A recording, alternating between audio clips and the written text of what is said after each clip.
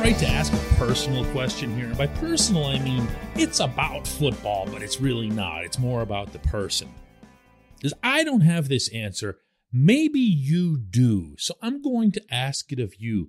What is it that you, the general you, not everybody, but seemingly the majority of you, don't like about Mason Rudolph? Good morning to you. Good Tuesday morning. I'm Dan Kovacevic of DK Pittsburgh Sports. This is Daily Shot of Steelers. It comes your way bright and early every weekday if you're into hockey and or baseball.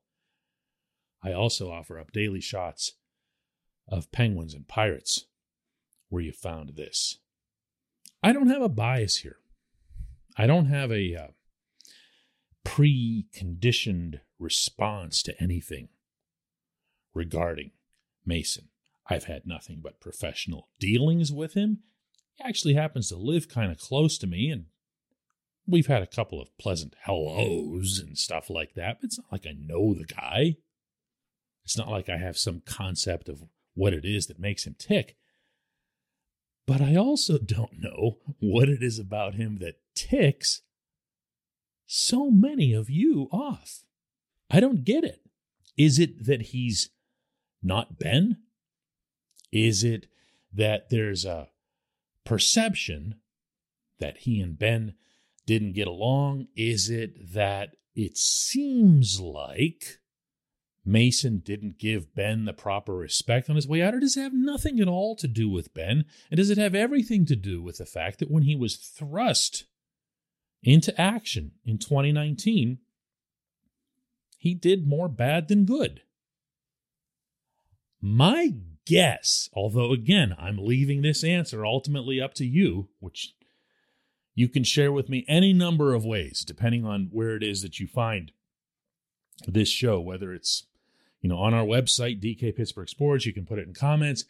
If it's on YouTube, there's a comments area there. Let me know. But what I think it is, because it almost always is this when it comes to professional sports, is performance-based. When Mason was drafted in the third round in 2017, and there was an immediate pushback from Ben. Wasted a pick. Should have gotten somebody to replace Ryan Shazier. Never mind that that's all probably a fair point. But right off the bat,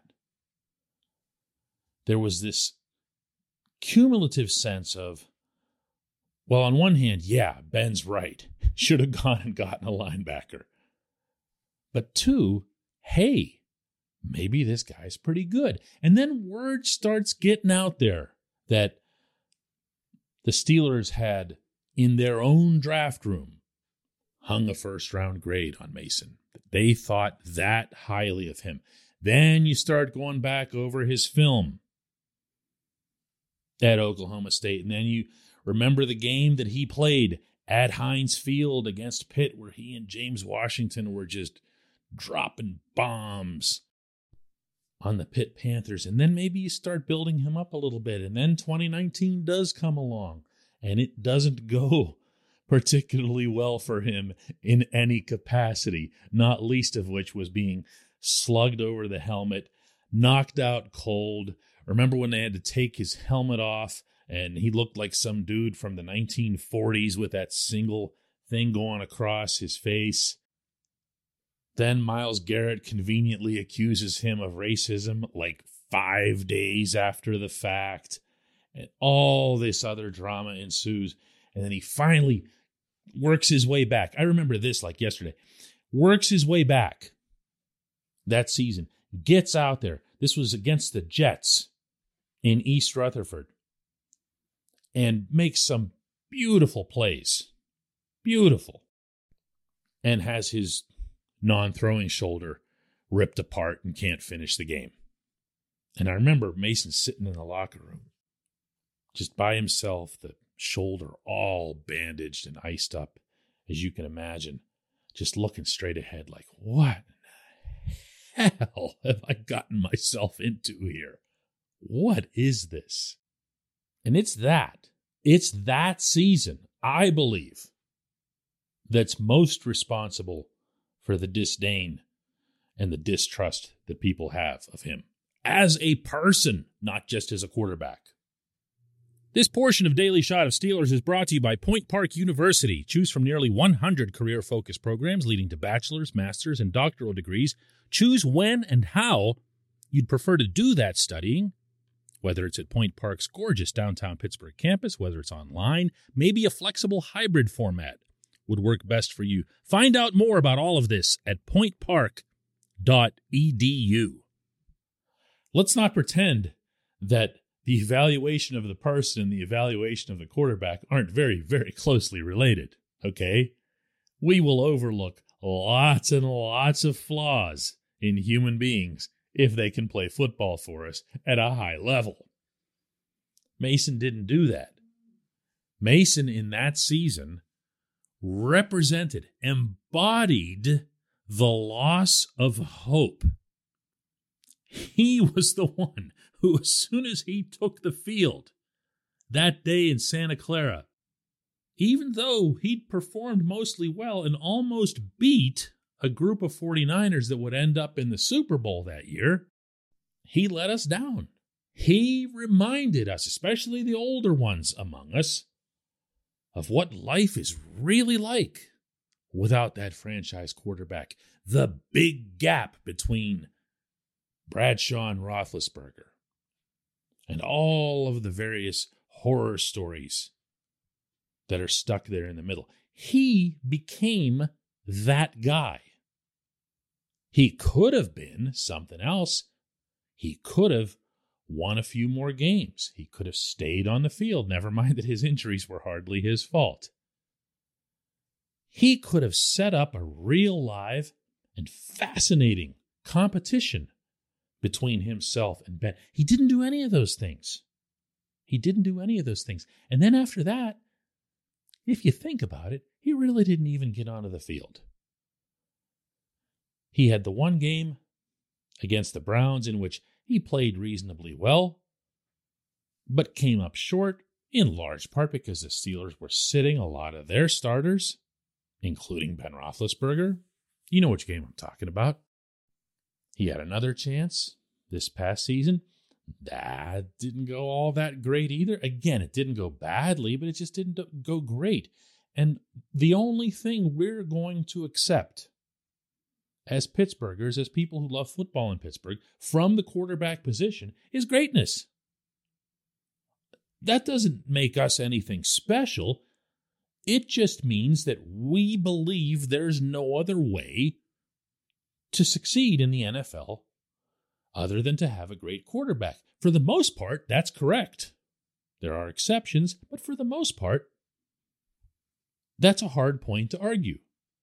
That, to me, is all he's done. I don't see what it is that people would not actually like about him. He's a likable enough guy. And I thought in 2019 that he showed more than a little moxie, including how he handled the Garrett crap. Now, I grew to kind of like him that year. But you don't. You don't. And I want to hear why. I really do. I want to hear why. And you know what? We can talk about it on tomorrow's show. I'll go through some of your responses, some of what you have to say, and we'll talk about it. When we come back, just one question.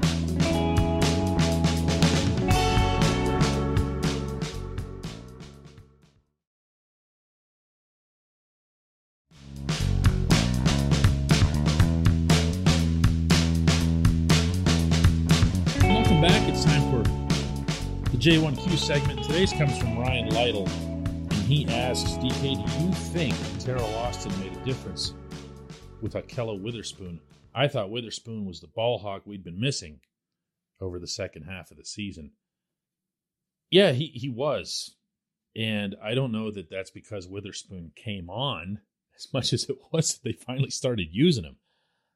I was a little bit surprised that the Steelers acquired this player, and he came with a real resume, and they didn't seem all that interested in using him. And it wasn't until he was out there, really, when they didn't have much of a choice, And he started making plays that everyone went, whoa, hey, this guy's actually here. Oh, this is real.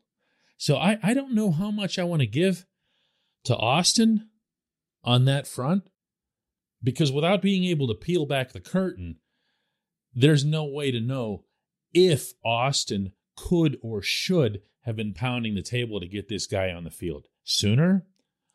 I do know that Witherspoon, super bright guy, great interview, has spoken about Austin's impact on him. And remember that Austin didn't have anywhere near as much time to coach up Witherspoon because of his late acquisition. So he deserves credit on that front. But, where I give Austin the points here, more than anything, is just with the group overall. If you show me a positional group where the performances are either right in line with your individual/collective expectations or above, I'll show you a good coach. I'll show you someone who has a way of teaching things to a group of players while also improving them in isolation. I'll give you an example. And maybe this won't count to a lot of people, because when we think of coaching up the secondary, we just think of one thing. It's, are they covering people or are they getting interceptions? But this secondary was tasked with something very different, maybe more than any other secondary in the league this year.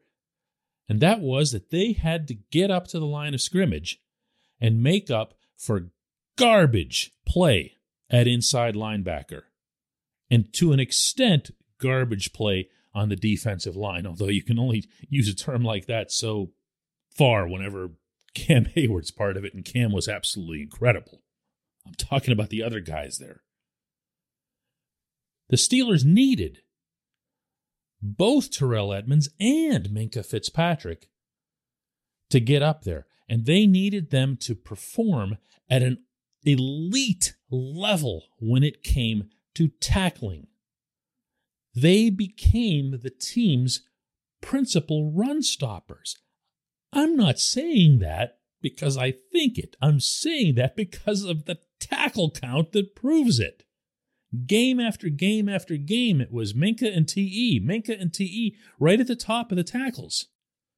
Now, you might remember that early on, Minkah struggled with this a little bit.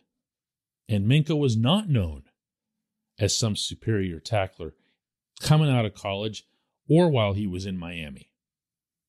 So it looked like there was a deficiency there. Well, guess what? The deficiency turned into a real strength.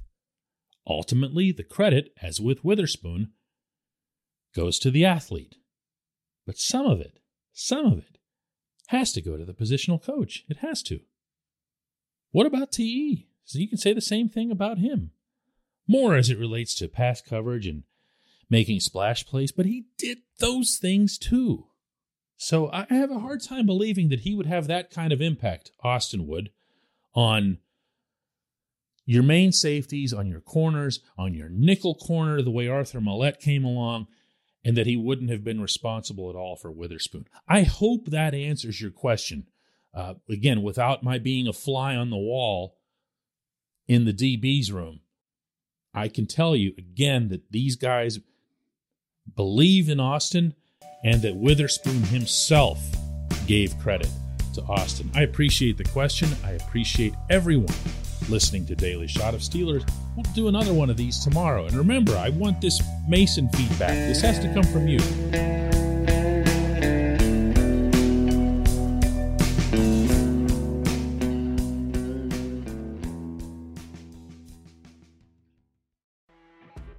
You know when you're listening to a true crime story that has an unbelievable plot twist that makes you stop in your tracks? That's what our podcast, People Are the Worst, brings you with each episode. I'm Rachel. And I'm Rebecca. We're identical twins who love true crime cases that make you say, didn't see that coming, and we hate the people responsible for them. Listen to People Are the Worst now on Apple, Spotify, or wherever you get your podcasts.